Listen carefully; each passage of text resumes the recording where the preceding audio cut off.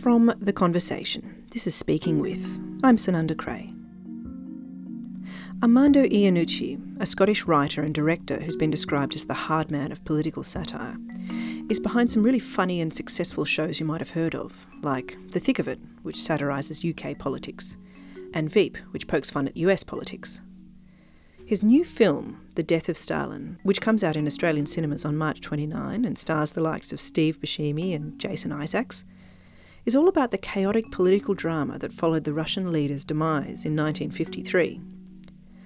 For this episode of Speaking With, Associate Professor Stephen Harrington, a Queensland University of Technology expert on political satire, spoke to Armando Iannucci, who warns that we should beware any politician who can't take a joke. And, by the way, there's a little bit of swearing in this interview, so consider this a language warning.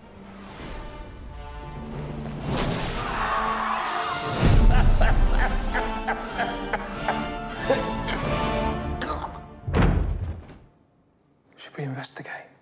Should you shut the fuck up before you get us both killed? Stalin's dead. He's dead. Stalin is dead! Oh my God. Our general secretary is lying in a puddle of indignity. Yeah, he's feeling unwell, clearly. I want to make a speech at my father's funeral. No problem. Technically, yes, but practically. When I said no problem, what I meant was no problem. Ignore me. Stalin would have wanted the committee. It doesn't sound like a funny title, does it? It's got Death and Stalin in it. Indeed. I was sent the book. There's a graphic novel, The Death of Stalin, and it recounts the kind of the mad scramble for power when he died, and the ridiculous things that happened that were true. Like, when he collapsed, he was left in a room for like a whole day because his guards were too terrified to knock on the door. When the major politicians arrived, they spent forever deciding whether to call a doctor because Stalin had put various doctors on a death list because he was convinced they were trying to poison him. So it's almost like he died through his own terror. His reign of terror caused about his own downfall. And there was something hysterical about it. It's a comedy of anxiety and paranoia. And this was all laid out in this graphic novel that was sent to me, The Death of Stalin, a French graphic novel. And I read it, and instantly I just thought, I can see how this would work as a film. I can see how this could be funny and yet terrifying at the same time. Yeah, it was an immediate connection with it. And I never saw myself as someone, I'm always used to, coming up with my own projects and working on my own ideas. And I never thought my second movie would be an adaptation of someone else's, but it was just an instant realization that this was a great story. The themes in it were quite prescient as well. I was thinking about doing something about a dictator anyway, because a lot of, democracies around the world have been going through a slightly strange, slightly disturbing phase. So I was kind of thinking anyway of doing something set in that world, but contemporary. But the moment I saw this story, I thought, well, this is it, because it's true. So as I was watching the films, a couple of things really struck me. And I would say the first one is that it's an even dark comedy, I suppose, than I was expecting. And I think it's possibly because it's based on real events. And so there's no escaping this awareness that, there's a lot of truth there. Was it much of a challenge, I suppose, to give weight to the seriousness of the situation whilst also not sort of weighing down the film too much and overshadowing the humour? Oh, yeah. I mean, the first thing I said to people when we started shooting was we have to be very respectful of what happened to the people in the Soviet Union at the time. And no, we're not playing that for laughs. The laughs are all about what's going on in the Kremlin, behind closed doors, the politicians. But it's the consequence of what they're up to that we see played for real out in the streets of Moscow. And there's no attempt to hide it or play it for laughs.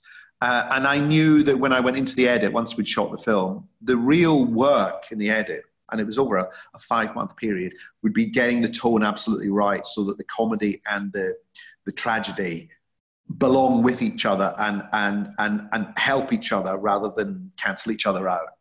And I knew it was a sort of a high wire act that I had to negotiate. And so it just involved thinking very carefully about each moment in the film. Yeah, absolutely. I think that you managed that balance just perfectly. All right. Oh, well, that's good. I went back and I looked at something like Charlie Chaplin's The Great Dictator, which is a satire on Hitler made in 1941. And it has some really great classic Chaplin moments in it of comedy, and yet scenes set in the Jewish ghetto as well, which are not played for laughs. And you know, with the death of Stalin, at least I have the advantage of looking back on something that happened, you know, halfway through the last century, whereas Chaplin was doing it then. You know, the figure he was satirizing was still very much alive and still very much in power. The second thing that really stood out to me as well, it's I guess it's less serious, but it's that there's an awful lot of Russians in this film being portrayed by actors using British and American accents. Yes. It sounds odd in the abstract describing it like that, but in watching the film, it's remarkably sort of natural. And you know, after and that's the idea. I thought if people put on Russian accents, it would feel artificial. And actually, the truth is, what Russian accents? Because you know, the Soviet Union at the time was a massive empire. There were hundreds of accents, hundreds of dialects, hundreds of languages. Stalin wasn't from Russia; he was from Georgia. So he could speak a completely different language if he wanted to, as could Beria.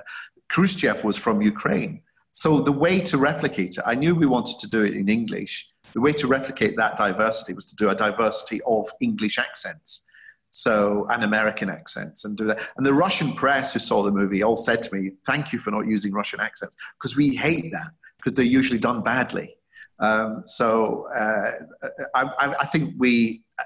You know, it's interesting that people have commented on it, but only to say that it didn't bother them. It feels like a sort of translucent curtain in between you and the film, the fake accent, really.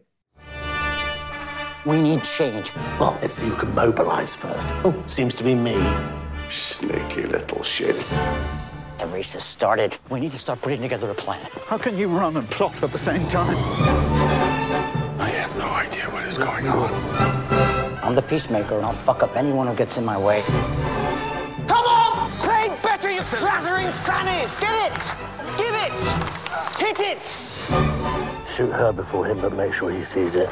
Kill him, dump him in the pulpit. And I'll leave the rest up to you. We have to act. I really need your help. I'm going to have to report this conversation. Threatening to do harm or obstruct any member of the Presidium in the process of looking at your fucking face. Yeah. So, and now, speaking of Russia, I hear that the film has been banned there for causing instability in Russian society, and it's somewhat ironic given everything that we know about the country's role in the 2016 US election. How does that feel? It just feels very odd and kind of sad, really, because, you know, it was given a license to be shown and the press campaign was all done. The press saw the film and were ready to review it.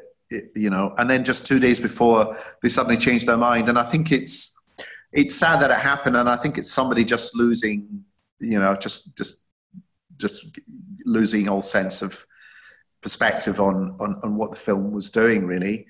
People who saw it in Russia, one cinema showed it, they stood up and applauded at the end because they said, no, but it's true. And it's not making fun of the Russian people. It's making fun of the politicians, you know. And I'm always be aware of any politician who can't take a joke, you know.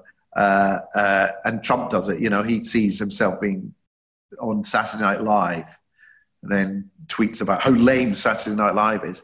You know, it's a worrying trend that to shut down opposition rather than just label it as opposition, you know, and just deal with it. Given the subject matter, you obviously had, I suppose, some sort of factual hard points that you had to hit along the way.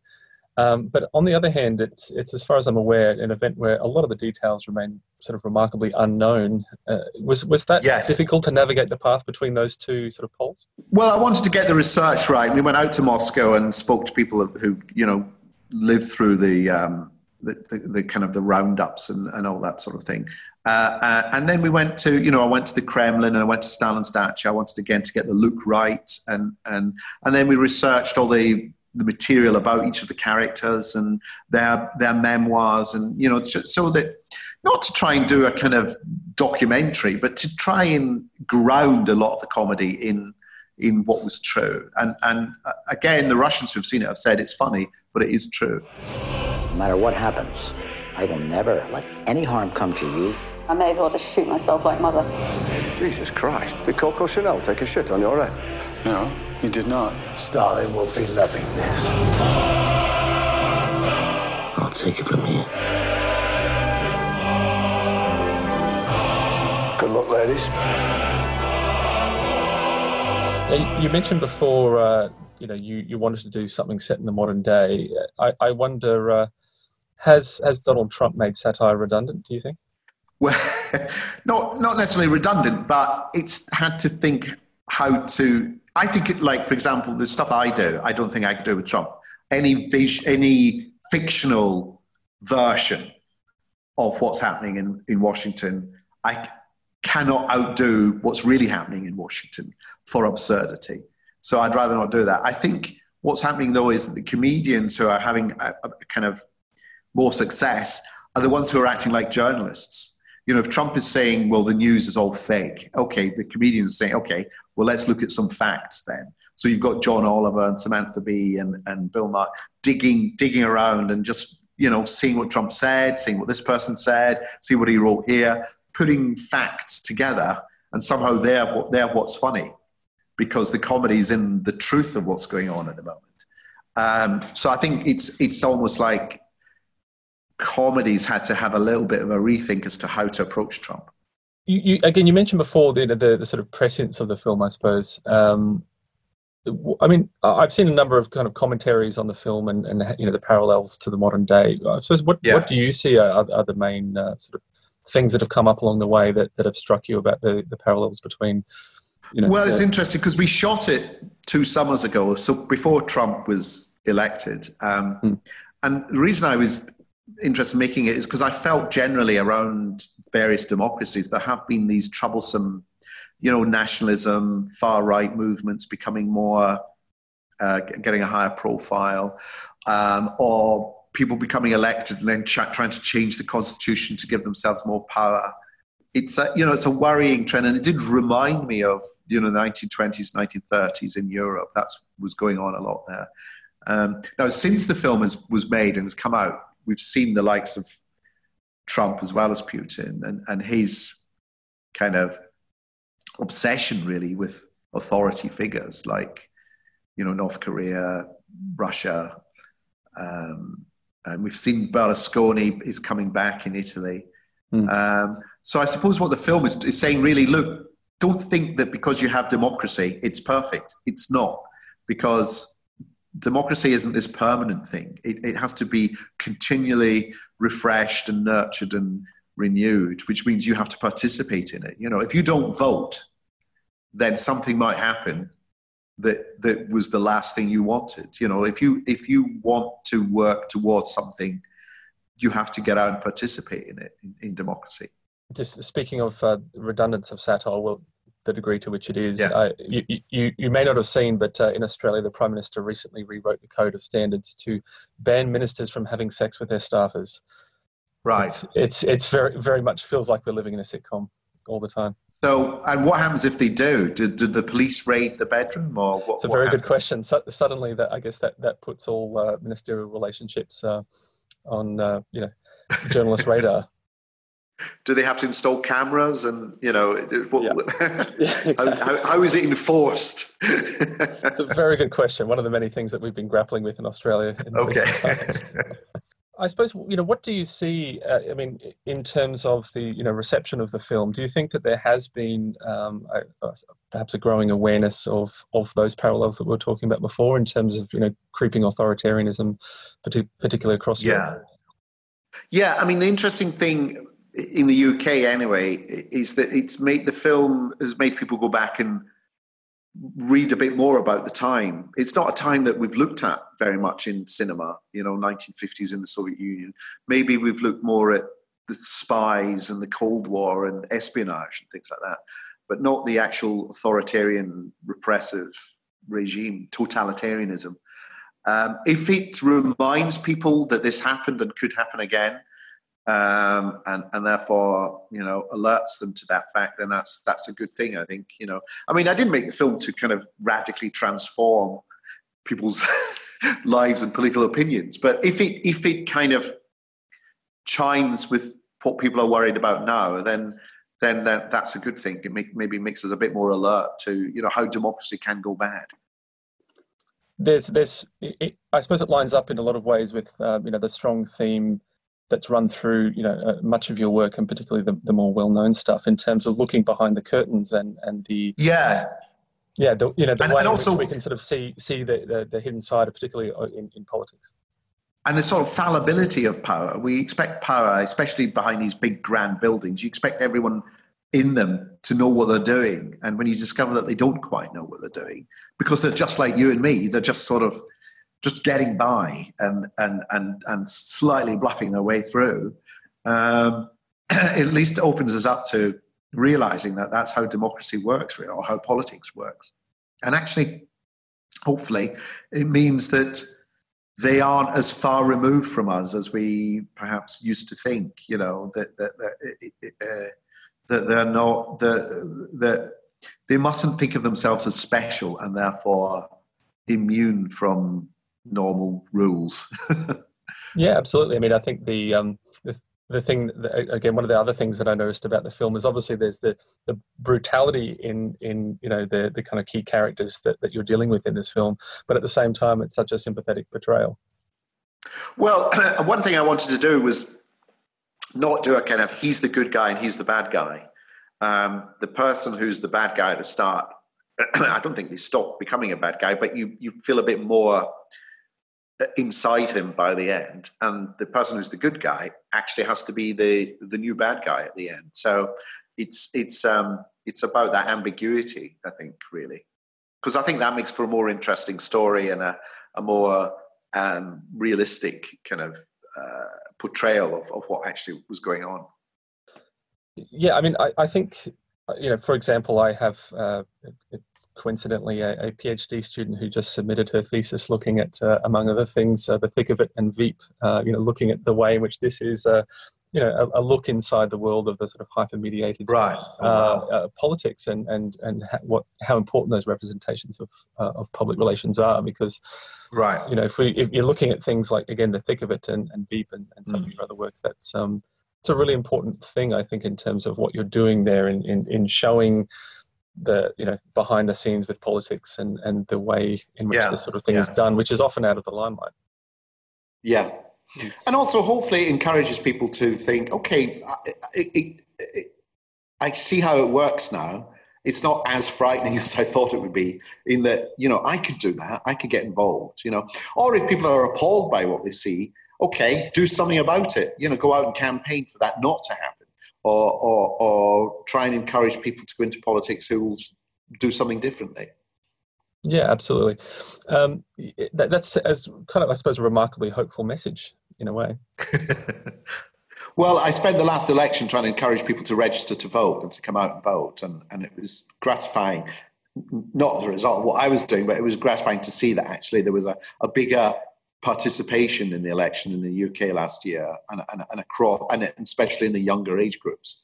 I think that means that people are getting more involved in politics, which is a good sign. It sure is. Well, I think that's probably us out of time. Armando Iannucci, thank you so much for taking the time to speak with us today. Nice to chat. Thank you very much. And the film is The Death of Stalin, which is out in Australia on the 29th of March. Hurrah! Thanks very much. All of you can kiss my Russian ass. Don't worry, nobody's going to get killed, I promise you.